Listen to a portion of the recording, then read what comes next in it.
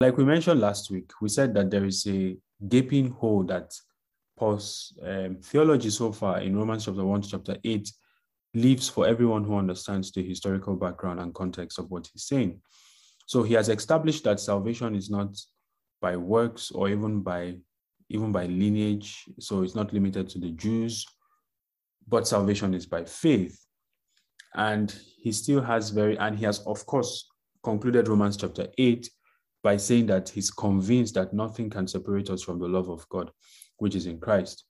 And then he's thinking ahead of his reader once again, because his reader is saying, wait a second, the salvation you're talking about, is it the same salvation that was promised in the Old Testament? Because if it's the same salvation you're speaking of, then that salvation was promised to a certain group of people, which is the Israelites. And right now, Israel is not really following Christ, at least in Paul's time and also in our time.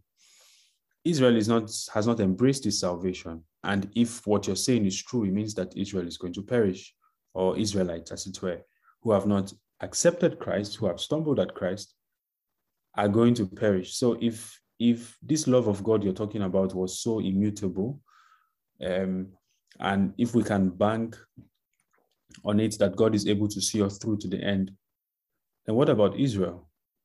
Did God's word fail concerning Israel? And this is the burden of Romans chapter 9, verse 11, which we now come to. And I think that Romans chapter 9 to 11 introduces us to the complexity and tension that exists in every life. And you know, this Israeli dilemma is just a prototype of that tension, of that complexity. Because when you look at the average person, sometimes you ask yourself, so is this person really going to spend eternity in hell? And you may even ask yourself, why are some people saved? Why are others not saved? This person looks like a very good person. If this person knew the gospel, the person would have received Christ. And chapters like chapter 9 to chapter 11 are supposed to keep us away from any kind of naive optimism about ourselves and what we're capable of apart from the grace of God. Because when we consider the reality of Israel's current blindness, we have to, it basically has to keep us honest and humble and realistic, even as we groan with the Holy Spirit for all of Israel to be saved. Because as Paul is going to do now, he's going to list all the privileges that they had, and the fact that they still missed it means that anyone who is a recipient of the mercy of God is supposed to continually lean on that mercy. And that's where we'll begin our journey tonight, from Romans chapter 9. Okay, so who would like to partner with us in this effort tonight to help me read Romans chapter 9? Nancy, do you want to volunteer? I'm asking you to volunteer. Okay, sure. Let me get it. Okay, yeah. So once again, just the background of this. What we're going to read in Romans chapter 9 and chapter 10 and 11 subsequently introduces us to some kind of tension between the promise of God and the practical working out of that promise, because every promise that the gospel is based on was first directed to Israel. And the reality of Israel is that they have rejected the New Testament gospel, as it were. So it naturally raises the question, or a few questions, which Paul addresses in this Romans 9, which is that, is it the same God that promised what we have in the Old Testament that is working out what we have in the New? Because there seems to be a disconnect, right? Since Israel doesn't seem to be included in this work. And also, if you're saying that the gospel is congruent, it's continuous rather, between the Old and New Testament, then what has happened to the faithfulness of God? So from verse 1 to 5, Nancy, of Romans 9. Okay. Romans 9 from verse 1 to 5. Mm-hmm. I tell the truth in Christ. I am not lying. My conscience also bearing me witness in the Holy Spirit that I have great sorrow and continual grief in my heart.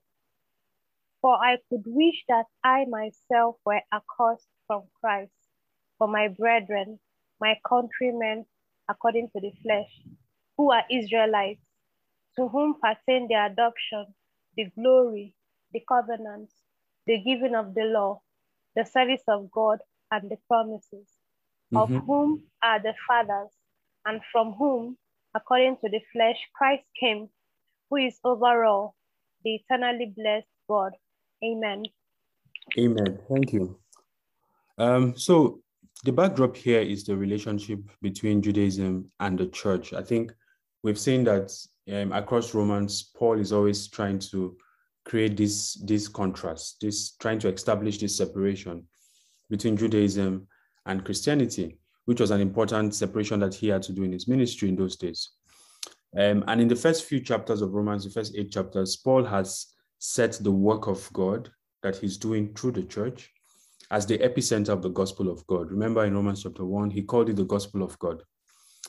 And if this is the gospel of God, if the gospel of God is about his son, who came from the lineage of David according to the flesh, and he has established that salvation in this gospel is by faith and by faith alone, and that adoption is by the Spirit, it's not by birth, as it were, then it raises the questions that we have mentioned earlier, which is what happens to the heritages of the Jews. So that's the kind of tension that you can already notice in this scripture. And Paul explains his pathos, his passion, his emotion for these people. Something I want us to note here is that he says, I tell you the truth in Christ, I'm not lying. My conscience also bearing me witness in the Holy Spirit. So I just wanted to point out here that remember how we said that before you come into Christ, your conscience is your highest moral standard. It's your smoke detector, as it were. But when you come into Christ, that faculty moves into the Spirit, and the Holy Spirit becomes that faculty of conscience, that faculty of morality, of judgment in the heart. I'm basically saying that what I'm saying is not just, I'm not just trying to pacify the Jews who are going to read my letter. The Holy Spirit is bearing me witness in my conscience that what I'm saying is true, which is that I have great sorrow of heart and continual grief in my heart for these people. For I wish that I myself were accursed from Christ for my brethren, my countrymen according to the flesh. So this is very clearly referring to the Jews. And whatever Paul means by accursed here, which is the Greek word anathema, is something serious. So whatever has happened to Israel is not just, okay, they don't believe in Christ, but they're still God's people and all of that. Whatever has happened to them is akin to an accursing, to an anathema, which is like a cutting off, which is like a separation, which you can even call eternal damnation. That's what has happened to them, because he's saying that if it were possible, I wish that I could take their place. That's how much love and passion I have for them. And he begins to list some of the heritages that these people had in God. To help us understand better this tension, because for us 21st century readers, I know I've tried to give a little bit of historical context, but it may not be exactly clear why this was such a problem, why everything that Paul has talked about in Romans was such a problem as it regards Israel. So I'd like us to just diverge a bit and read some verses of scripture. Deuteronomy chapter 7, verse 6, for example, says, for you are a holy people to the Lord your God. The Lord your God has chosen you to be a people for himself, a special treasure above all the peoples on the face of the earth. Now, this is a scripture that puts it out there that it's God who chose them. And he didn't just choose them for the sake of it. He chose them to be special above you and I, basically, above all the peoples of the earth on the face of the earth. So Israel has this as a heritage. They have this as a promise. What we call the New Covenant, if you realize, what we call the New Covenant was first prophesied in the Old Testament. And if you know where the New Covenant was prophesied about in the Old Testament, you realize that if you read it in context, it wasn't even talking about you and I. Let's look at it. Jeremiah 31. It says, at the same time, says the Lord, I will be the God of all the families of Israel, and they shall be my people. Thus says the Lord, The people who survived the sword found grace in the wilderness. Israel, when I went to give him rest. The Lord appeared of old to me, saying, yes, I have loved you with an everlasting love. Therefore, with loving kindness, I have drawn you. Of course, we're not going to read the whole of Jeremiah 31, but if you go to verse 31 down to 33, where he mentions the new covenant, you realize that if you want to read the verse in context, is actually at least the prophets who prophesied understood that their prophecy was primarily applicable to Israel. So that's what Paul means, that to them belong all these privileges. He mentions that they are Israelites, meaning that they descended from Jacob. To them pertain the adoption according to the flesh. To them pertain the glory. We saw the glory of God descending in the temple of Solomon and in the tabernacle of Moses. To them belongs the covenants. So like we have just read, even what we call the new covenant was primarily given to that nation of Israel. They were God's starting point. To them belongs the giving of the law, and Paul views the law here as a good thing, because like we said, the law itself is righteous. It's we who are not righteous, and that's what makes the law look bad. But the law by itself is holy, is just, and is good all by itself. To them belong the service of God, that's the priesthood. To them belong the promises. Every promise that you claim in Christ from the Old Testament a lot of them were directed to the Israelites. And of course, the fathers, that's the patriarchs, Abraham, Isaac, and Jacob, and David, descended from Israel. But despite all of this fact, the most compelling reason is that Christ himself, who is Lord over all, who is God himself descended from Israel. And so if God is descended from Israel, how come that Israel is not saved currently? How come Israel has rejected the Messiah? And by the time you read what has happened to Israel from verse 1 to chapter 5, it naturally raises the question that we're now going to read about in verse 6. But before we read it, I just want to clarify something about the choice of God, because we have read in Deuteronomy chapter 6, verse 7, Deuteronomy chapter 7, verse 6 rather, that Israel was actually chosen by God. And it's important to understand that the reason why God chose one nation, because this is one of the things Paul is going to bring out later, that why choose a nation and reject them ultimately. The reason why God chose one nation is that that was his plan to actually choose everybody else. So God came to Abraham, for example, and God wanted Abraham to believe. However, inside Abraham's belief was the believing of you and I and everybody else who believe in Christ. And that's how God begins his project. At the beginning of the year, we talked about nations, and the nations often begins with one person who can believe the promise of God. And so God's sovereign choice of Israel was not because of anything that was particularly good about Israel itself, was because God was just looking for an entry point into humanity. And he had to start somewhere. He couldn't start with everyone and every nation. And by sovereignty, he chose Israel.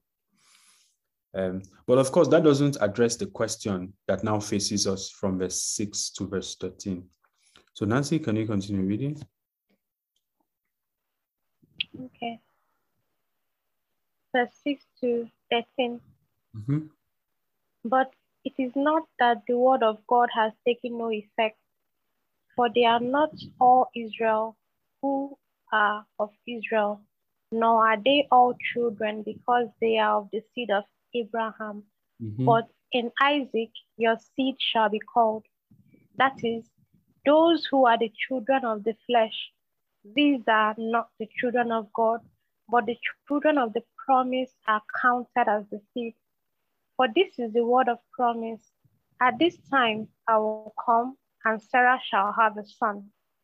And not only this, but when Rebekah also had conceived by one man, even by our father Isaac, for the children not being born, nor having done any good or evil, that the purpose of God according to the election might stand, not of works, but of him who calls. It was said to her, the older shall serve the younger, as it is written, Jacob I have loved, but Esau I have hated. Amen. Amen. Very sobering words, right? So Paul begins to refute, like the claim that might be laid, okay, you're saying that the New Testament gospel that you're preaching is the same God who gave those promises in the Old Testament that performs the New Testament. But a huge part of the Israelis don't appear to be part of this arrangement. And so it raises the natural question, has the word of God failed? But Paul says here that it is not that the word of God has taken no effect. And then he begins to clarify what he does here basically with these stories, his reference to these Old Testament stories, is that he references three principles of God's sovereignty or of God's choice in salvation. And these principles are important to keep in mind as we think about our salvation, the salvation of our children, and the salvation of everybody else that we hope will come to Christ. The first one is that he says, for they are not all Israel who are of Israel, nor are they all children, because they are the seed of Abraham. But in Isaac shall your seed be called. So Paul is stating a very obvious thing here, which is that the fact that someone was a child of Abraham according to the flesh did not automatically include them in the promise of God. So salvation, that's the first principle, is not by birthright. Salvation is not by ethnicity. You know, if you remember our study in Romans chapter 5, when we compared the sin of Adam to the grace that is in Christ. Remember in Romans chapter 5, verse 15 to 16, Paul said that the offense is not like the free gift. And one of the differences we saw between the offense and the free gift is that Adam's sin left us without a choice. It means that you were born in sin, you were conceived in sin, like David mentions in Psalm 51. It was an inheritance that you got from Adam. There was nothing you could do about it. That's why God credited you with sin even before you committed any act of sin, because that's how you were conceived. And we said that the free gift of God does not operate automatically. So somebody does not become saved simply because they are born an Israelite. And I think anyone who has read the Old Testament and seen how, for example, God brought them out of Egypt, all of them, and at the end of the day, only 2 out of that massive multitude enter the promised land, will realize that the fact that you were born Israeli, the fact that you had the name Israel, does not automatically include you in God's plan for eternal salvation. Because the promise was made to Abraham, but not everyone who was a seed of Abraham was part of that promise. And he contrasts this with Ishmael. Abraham had another son, Ishmael. Ishmael was the son of the bondwoman. And Ishmael was not the only son Abraham had. Abraham had sons through his other concubines and wives, like Keturah, for example. But the one who inherited the promise was the child that God gave to him. And this is the second principle of salvation, which is that the salvation that God offers is always based on the promise of God. Because Abraham knew that God had promised him a son, and so he decided to try to help God achieve that objective. And anytime we find ourselves operating outside of the promise of God in our own strength, what we end up producing is a kind of Ishmael. It does not have the weight to inherit the destiny of the promise of God, whatever it is that we produce from any arrangement that we get. And so it's important that all our prayers, for example, must be based on the promise of God. It's important that every step that we take and we say that this step is in faith must be based on the promise of God. If there is a promise of God, then there is a premise upon which God can rest upon that for which we're asking. But if there is no promise of God backing up that which we want to do, there's no amount of self-effort that we can do that will make it happen. Because physically, there was no difference between Ishmael and Isaac. The only difference was that Isaac was the one who was promised.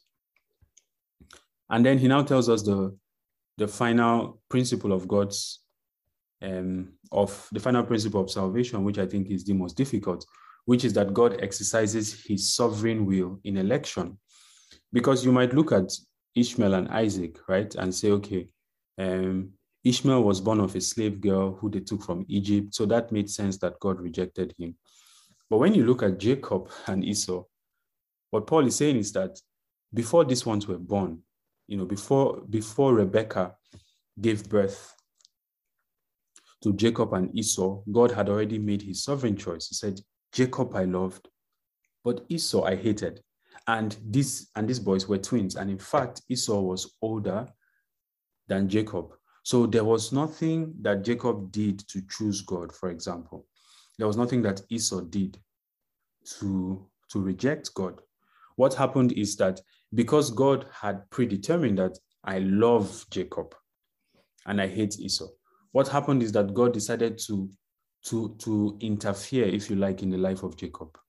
And this is how I want us to understand scriptures like this, because reading that Esau have I hated sounds very intense, because it almost means that God really, it sounds like God detested Esau and was working against him the whole time. But this is not the sense in which God used the word hated. Because, for example, Jesus says that if you do not hate your father and your mother, and if you do not hate even yourself, you cannot be my disciple. He's not saying that, of course, you completely detest your father and your mother or yourself for that matter. But he's saying that you give him a higher measure of love than you invest in any of these other personalities. And that's what's happening here, because Esau prospered. God prospered Esau. God blessed him. Remember, Isaac blessed Esau and he prospered. Esau was a prosperous man. And so God's favor was clearly upon his heart. But as it was pertaining to the promise that was given to Abraham, Jacob was a chosen one. And so even though he had so many weaknesses, oh my God, so many weaknesses, he was such a deceiver.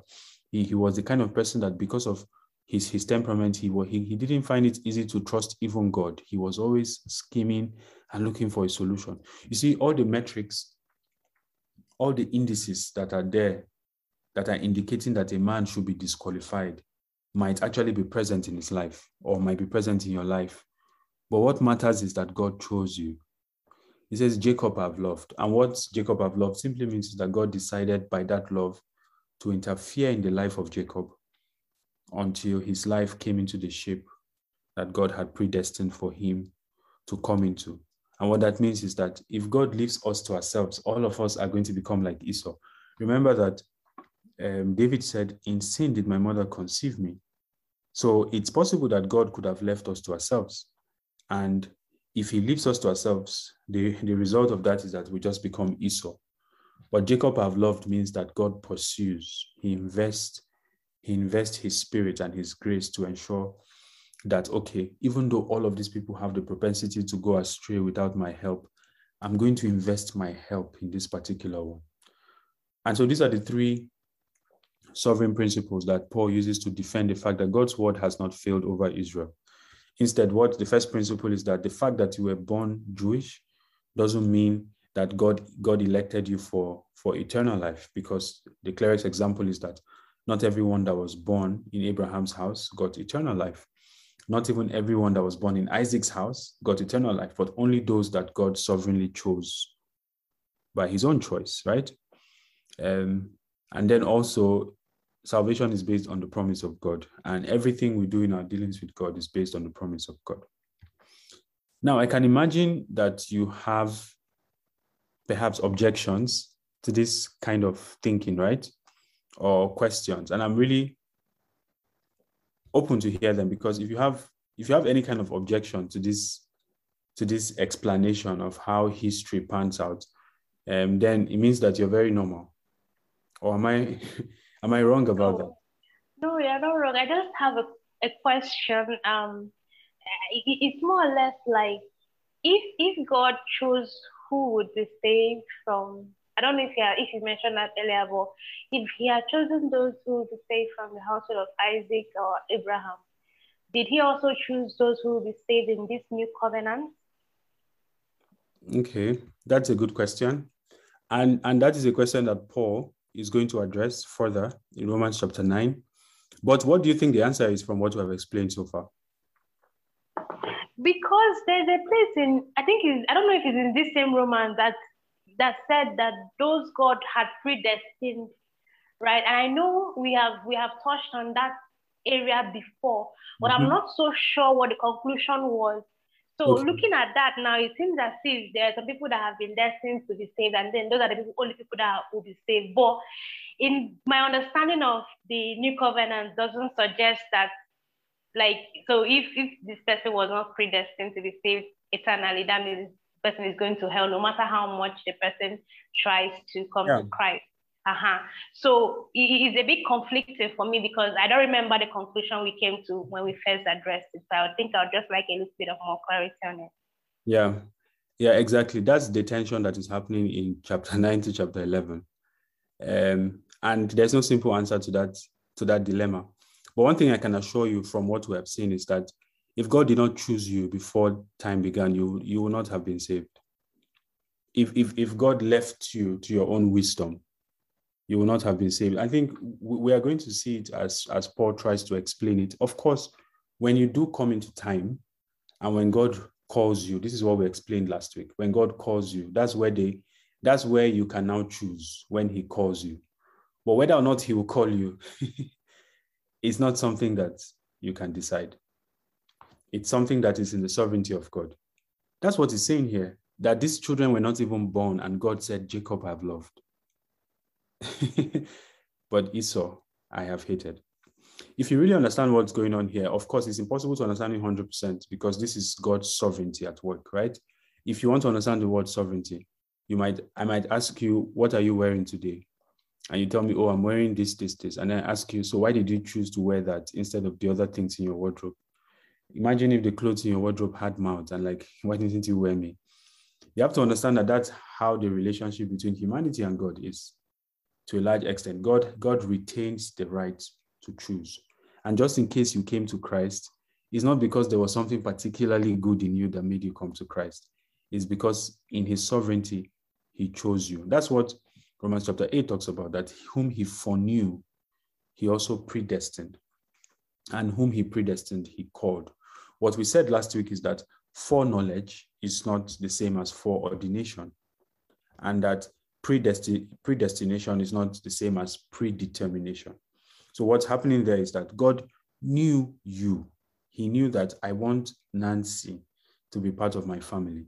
And because like we said last week, if God didn't know that, then he wouldn't be God, right? For example, if God didn't know that Adam would sin, then he wouldn't be God.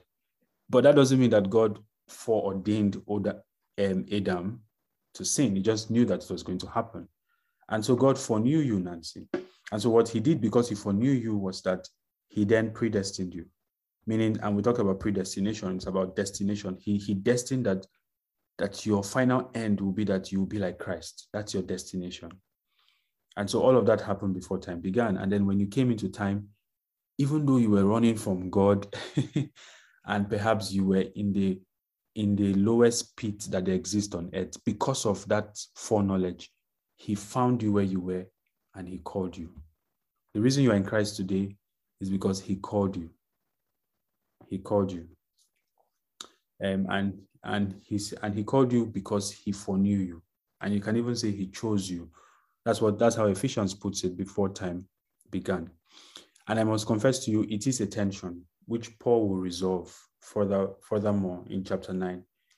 In the rest of chapter 9 and chapter 10, this tension between the sovereignty of God and the free will that he has given to us to choose our path within the boundaries of that sovereignty. Does that make sense?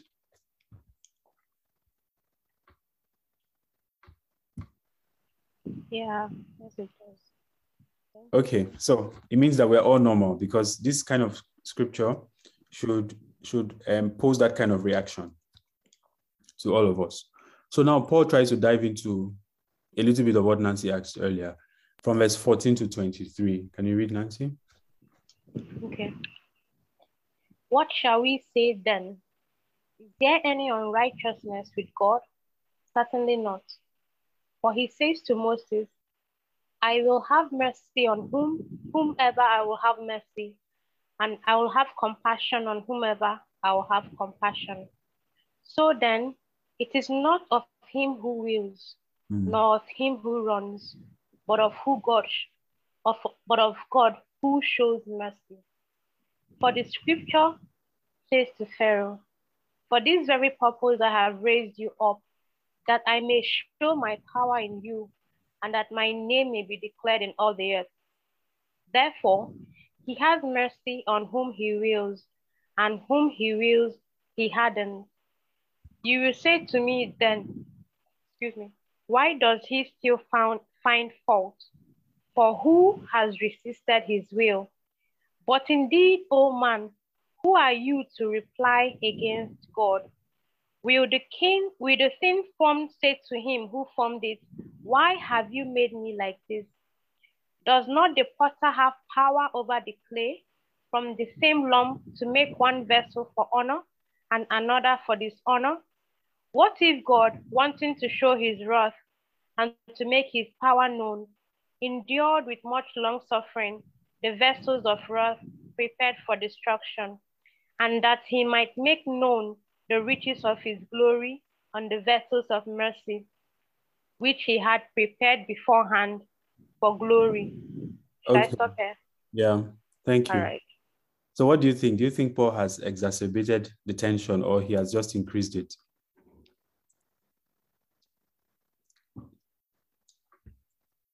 Anyone? For me, it increased the point where he got to Pharaoh and said that he was the one that even hardened Pharaoh's heart. Okay. But then again, he brought it down again when he said that the potter, the thing that was made cannot, where is it again? With the thing formed, say to him who formed it, why have you made me like this? So like from there, it went down a little bit, but it's still, the confusion is still there in my opinion. Yeah. And I think Vanessa just wrote in the chat that the same. So I imagine the same for you too, Vivian, for Elizabeth as well. Like I said at the beginning, scriptures like this are they are designed by God primarily to do something to our hearts. They are supposed to keep us honest and open and humble before God. Like there are many things in scripture that are not very clear deliberately. For example, the way eschatology is going to happen is not very clear. There are different theological positions to it, and none of them is compelling enough because each of them leaves very gaping questions unanswered.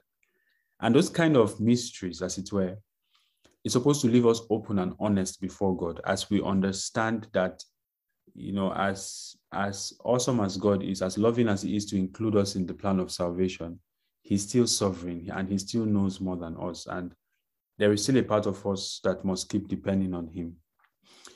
So what Paul is doing here is that he's trying to answer the charge that comes up against God. That is God therefore unrighteous? Why does he say, I love Jacob and I hate Esau? Does that make God unrighteous? And he says, certainly not. Instead, he says, I will have mercy on whom I will have mercy, and I will have compassion on whom I will have compassion. You see, one thing to understand here is that if what happened in the Garden of Eden with Adam did not happen at all, we will not be having this conversation. And after man rebelled against God, it was inevitable that we're going to have this dilemma. And basically, God could have let all of humanity sleep.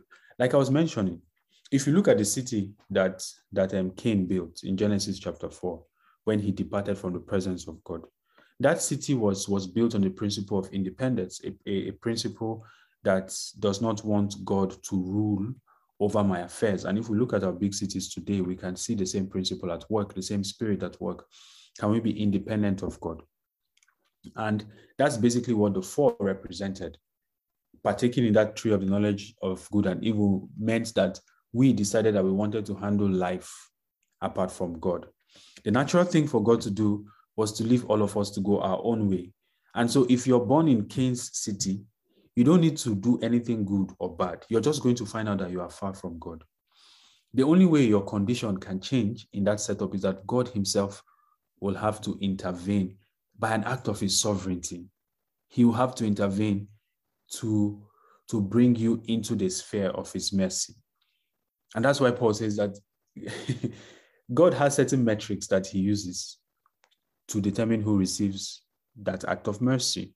And he has the big dashboard in front of him. He sees all the metrics. He sees everyone.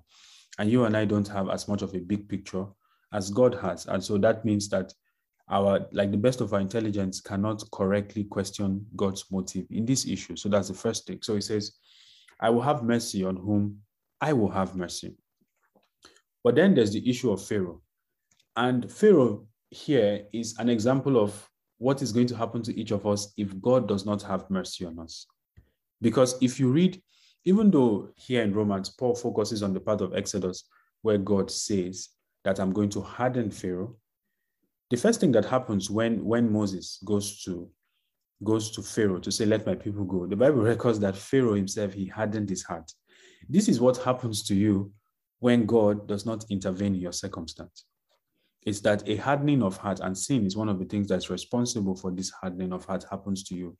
The only way for God to have delivered Pharaoh from this wrath that was inevitable was that God would have had to show him mercy and open his eyes to see from a different vista and to judge from a different perspective. But God refused to do that, and nobody can question God for not doing that. And who is to say that Pharaoh, left to himself, would have come to God, because Pharaoh was the head of the world power of that day. And his reality, like Ezekiel tells us, was rooted in powerful witchcraft in the Red Sea. The man had his own God. The man had his own source of power, and he had his own view of the universe. He did not exactly need the sovereignty of God in his life. The only way his condition would have changed is that God would have visited him with mercy. And God decided not to show Pharaoh mercy, but instead to harden his heart. And that's what basically he's saying here. That's what happened with Pharaoh was just a matter of God's choice. God refused to show him mercy and instead hardened his heart.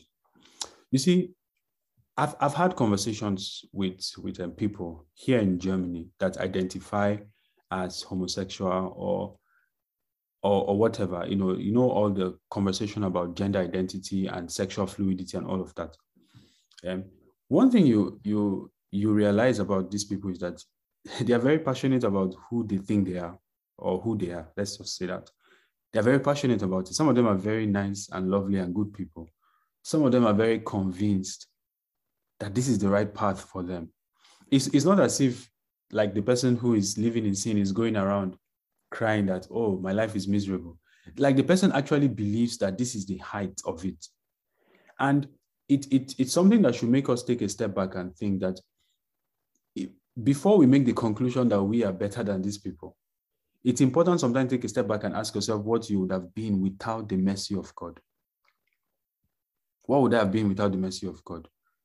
I don't, like in my own case, when I took thought of that, I cannot tell you confidently that I think I would have been better than any sinner that is out there. But it is the intervention of the mercy of God that unlocks our potential. Because left to ourselves, our own thinking, our own wisdom will lead us to futility. That's what the preacher found out in Ecclesiastes. But it's the mercy of God that intervenes and enables us to see things differently. And it's because we can see things differently that we can come into different seasons in God and accept a different way of life. And what this makes us is what our theme of study is all about today. It makes us what Paul calls vessels of mercy.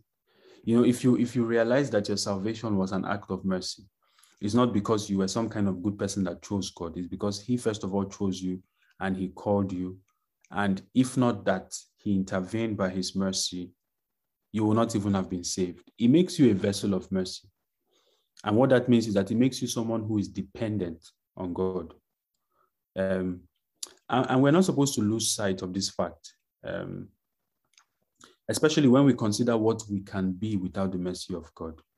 Because the hardening that God does, it's an action that renders someone insensitive to God, obnoxious to God, obnoxious to evil and to his word.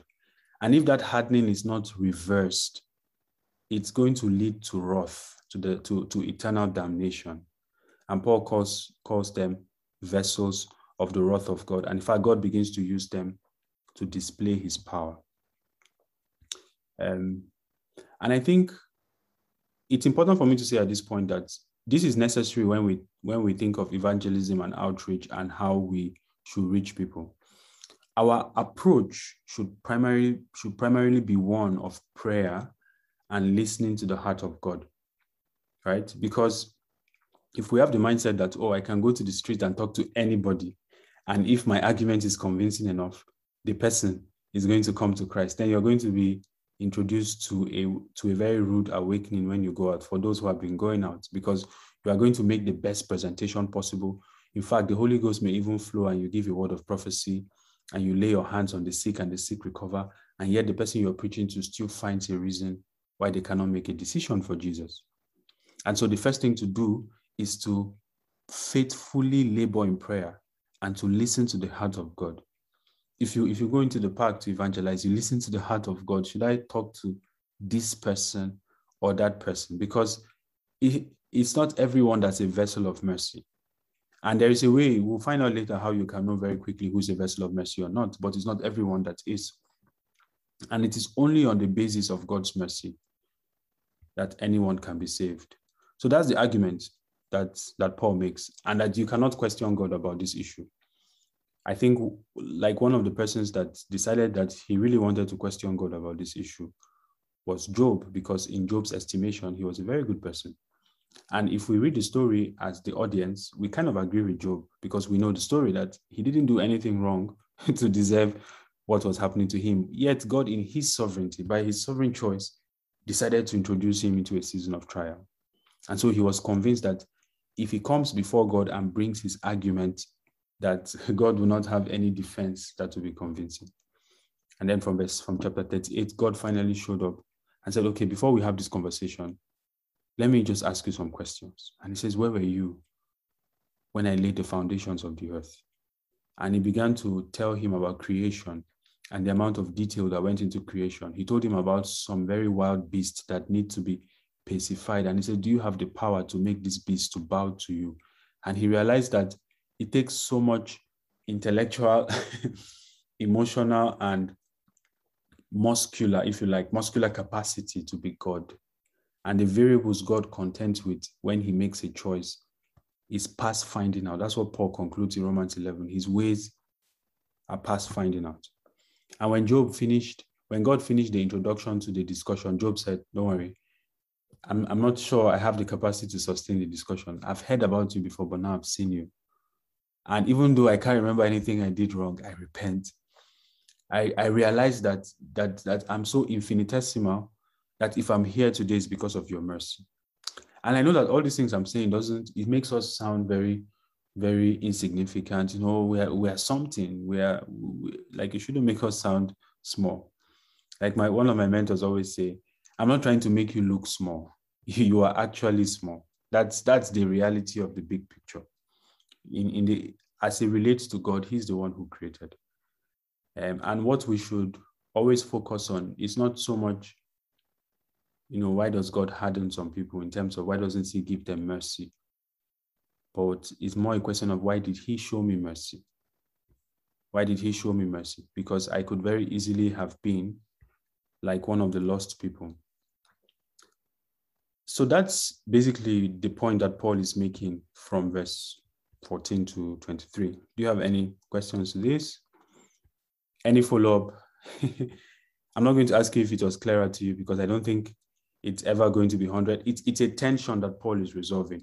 Remember, he's trying to explain why, even though God initially chose Israel and all the promises sounded like it was extended to the entire nation, ultimately there were just a few people in that nation that were saved. And those people, the fact that those people were saved was not even because they were good. It was just an act of the mercy of God. Okay, any questions here or contributions to this? Yes, I think I don't think I'm correct, but as much as also God has a final say, I feel like there's always a part where God also gives a human being the choice to do something. For example, in the case of Abraham, he had to choose if he wants to go or not, right? He has to have a certain input into the calling. And the Bible clearly tells us that he chose to obey God. He chose to obey God and in faith. And Yes, and I think we also read the journey where he stumbles a lot along the way. But eventually he makes the right choice, and God, how he helps him make that choice. And also the Israelites, God wants them a lot. He now and then comes in and assists their decision making. And over, eventually the person who ends up falling out of God's grace or God's mercy had often one or two chances of knowing what God's grace is. It's not just as if he just like blatantly just does not show him that grace or that mercy that he has. Thank you, Vanessa, for your points. And yeah, I think it's important to see that the way Paul writes his letters is that he focuses on one idea at a time. So by the time we go into chapter 10, you would see that at the end of the day, nobody is still without an excuse, right? Because the knowledge of God is spread across, and everyone by themselves has enough information to come to God, right? But what Paul is trying to emphasize here is that if God leaves it to us, none of us will come. And I think anytime we read the Old Testament, it's important for us to read it with the right lenses, because Jesus asked the lawyer that came to ask him a question. The lawyer asked him, what must I do to inherit eternal life? And Jesus said, what does the law say? And he asked him, how do you read it?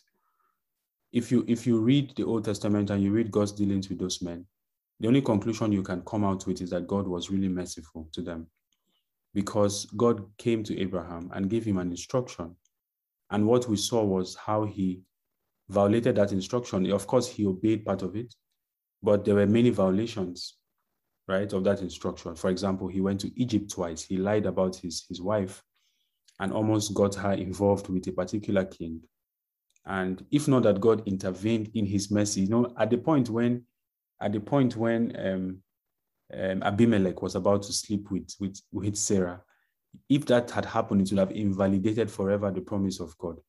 It was an act of the sovereignty of God that he appeared in Abimelech's dream. Abraham had no hand in that appearance. He wasn't even praying. We're not even told that he was seeking God's face. As far as he was concerned, this arrangement was going to save his life. When we read the Old Testament, one of the things that is glaring to us is that even though the law is given in the Old Testament, nobody could have been saved by it, not even Abraham himself. And that's what Paul has painstakingly tried to establish, that Abraham's path was a path of faith. God said, leave your father's house, and he took Lot, but God still blessed him. God still spoke to him. And when Lot finally left him, God made it clear that this guy was a problem in your life by the kind of promise that God gave to him. But of course, you're right in that there is always a presentation. There's always an opportunity for each person to choose. But all of us must realize that if God does not intervene in our lives, by our own thinking and our own wisdom, we will not choose God. And even if we choose God, we will not choose Christ, because that's what we're coming to see. Because I'm sure, Vanessa, you've gone out to preach and people like the idea of God. But then when you move the conversation into Christ, you realize that there's a stumbling block, right? Once the conversation moves in that direction. Yes, once they have to shift to give their life to Christ, then yeah. If God is there and he doesn't do anything, I think it's okay. But when God has to intervene, then it's a problem. Yeah. And so Paul now begins to address us, whom you can call the vessels of mercy. So Nancy, can you read from verse 24 to 29? Yeah. Verse 24. Even us whom he called, not of the Jews only, but also of the Gentiles, as he says also in Hosea, I will call them my people who were not my people, and her beloved who was not beloved.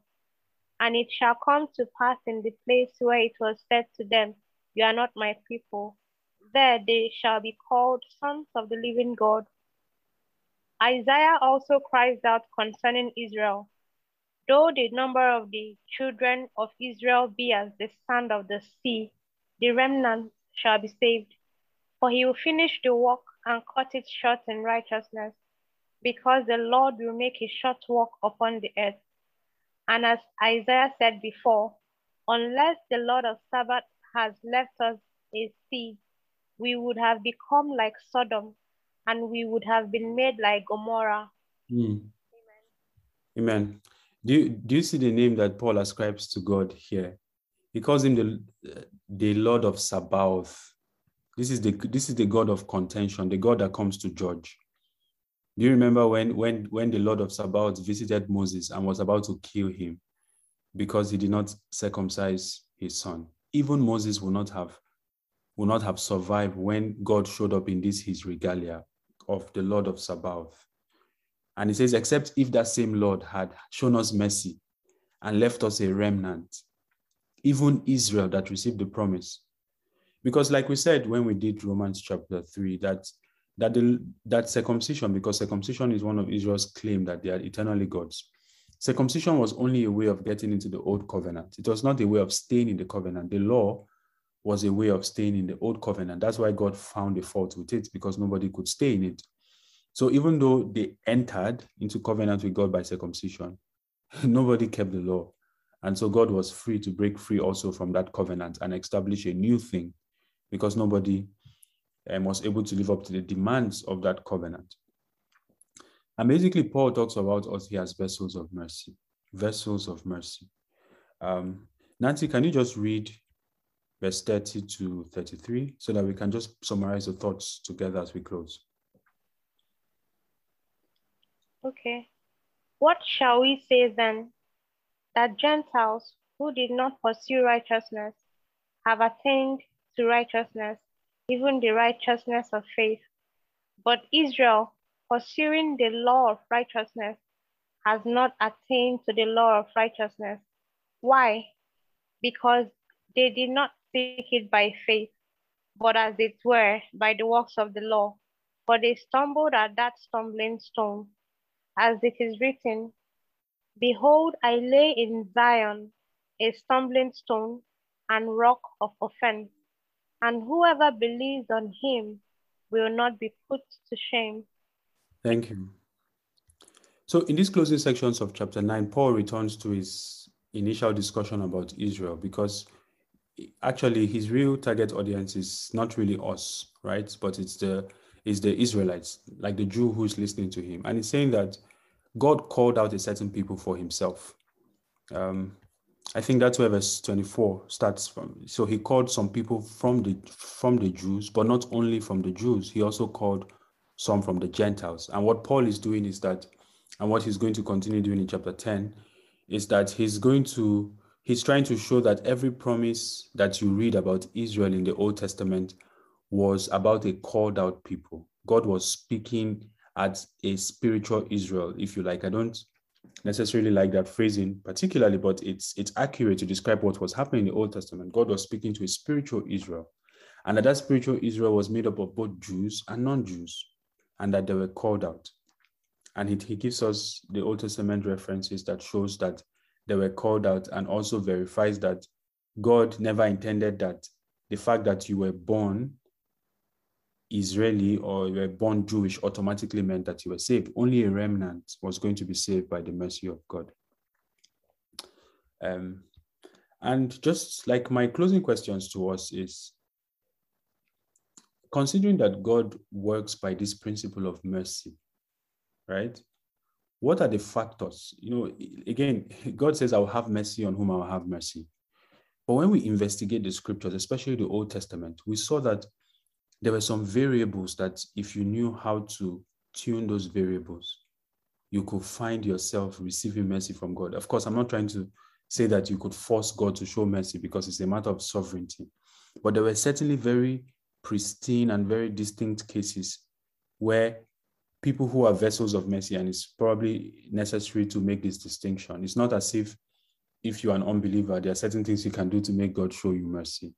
God decides how to do that. But if God has decided already and has called you into this family and has made you a vessel of mercy, you see, we talked last week about the already not yet state. It's a reality that you're a vessel of mercy but God expects that mercy will be multiplied in every aspect of your life, right? Because even though you are saved, you're going to come to a place where there are certain aspects of your life that are not exactly displaying the dividends of the grace that is in Christ. It means that in those places, you need mercy. So Paul says in Hebrews 4 verse 16, let us therefore come boldly to the throne of grace that we might obtain mercy. It's when we find mercy that grace is released. And I want us to close by looking at some of the variables that we find in scripture, that when you subscribe as a vessel of mercy, when you subscribe to these variables, more mercy can be poured out to you. Because if you look at King Saul, for example, what was the difference between King Saul and David? Theologically speaking, because Saul made one mistake and God rejected him, right? But David made quite a few, several. And God said, my covenant with you is forever.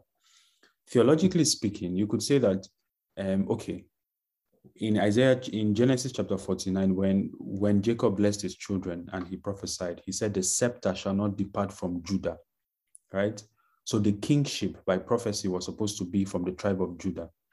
And that's why God prepared David for the kingship. It's just that the Israelis began to beckon for a king before David was ready. And so God gave them Saul in the interim.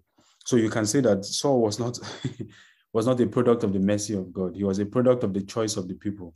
So naturally, when he made his mistake, God did not have any reason to intervene with mercy.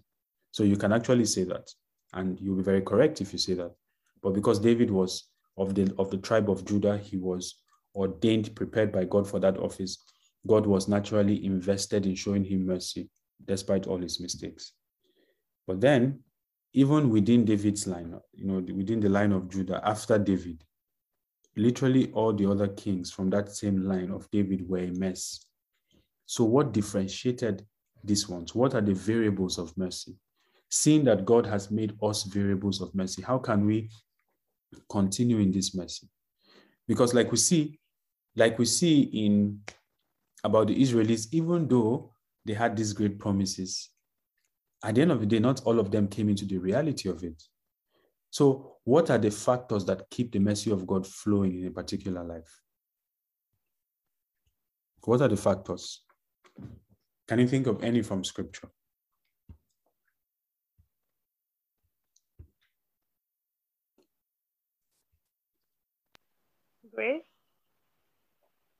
Grace, okay. But I'm speaking of things that are within your jurisdiction, things that are within your own premonition, as it were.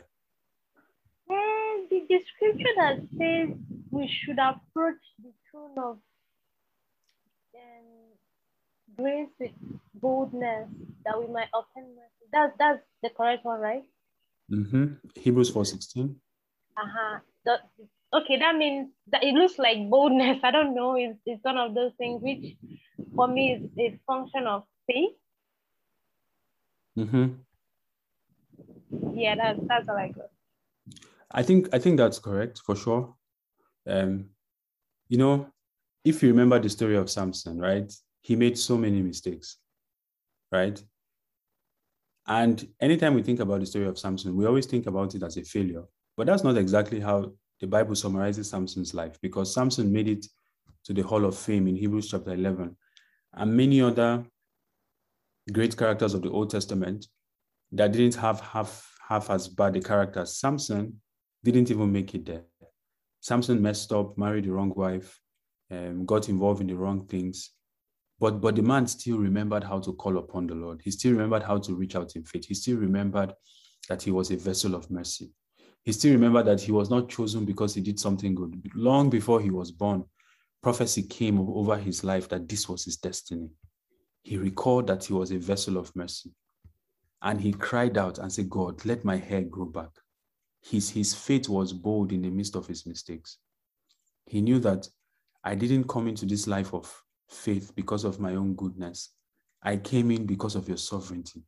And I cried to that sovereignty. And Samson's name made it to the Hall of Fame. In Hebrews chapter 11, from verse 30 down, it says, what shall I more say? For time will fail me to talk about Samson. Samson was mentioned in the same breath as David and Samuel. And what distinguished him was that he knew that it was not by works.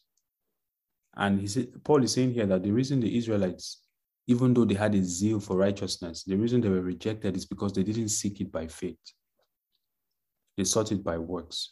That's the first thing that ensures that we continually remain in the focus of the mercy of God, that our faith knows how to reach out to God, even in the midst of our weakness and in our mistakes.